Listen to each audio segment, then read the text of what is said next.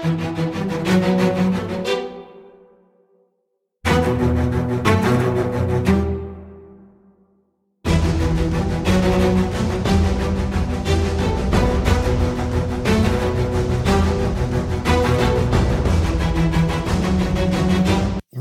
to Thought Experiment Thursdays on the 5Ws podcast.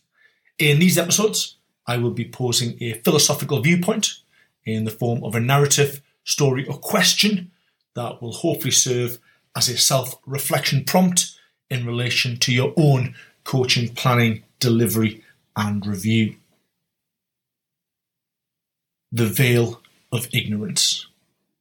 This episode is inspired by the 1971 work of John Rawls, Exploring Notions of Justice. Imagine you and a group of people have been tasked to decide upon the principles that would establish a new society. However, none of you will know anything about who you will become in that society. Notions such as income level, sex, ethnicity, religious beliefs are all unknown to you. After you decide upon those principles, you will live in the society you established. What would that society look like? As coaches, we have the opportunity to take part in such an experiment, though on a much lesser scale. Our society can be seen in the environment we design, develop and deliver to the coaches and athletes we work with. I'm currently exploring the social environment within my research, but it is also something I confront on a daily basis with my practice. I predominantly work with athletes 13 to 19 years of age, and the development of psychosocial skills within sport is an area of utmost importance in my opinion. The following quote haunts my thoughts and is something that actually forms part of a poster I have hung in our weight room.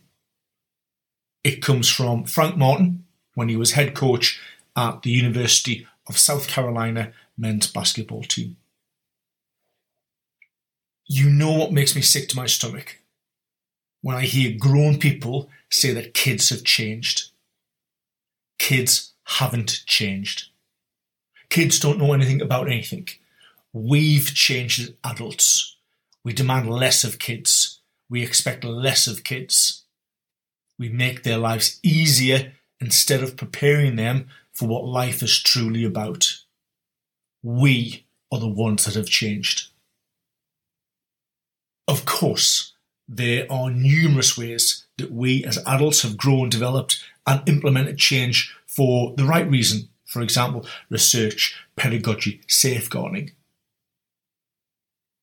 But how often do we get it wrong because we are trying to do what we perceive to be right?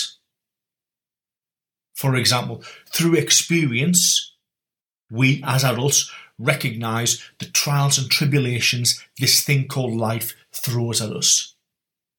And naturally, we want to remove the hardships and pain from future generations without considering that those obstacles in the way are the things that instilled resilience, adaptability and work ethic within ourselves.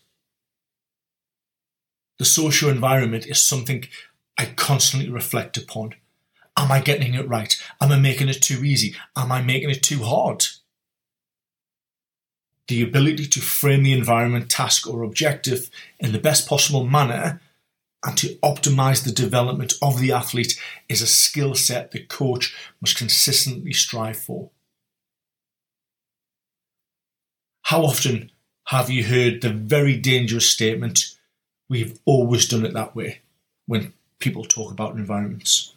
Or, "They did it this way at my old environment," without ever considering the why. Why they did it that way. Why did it work?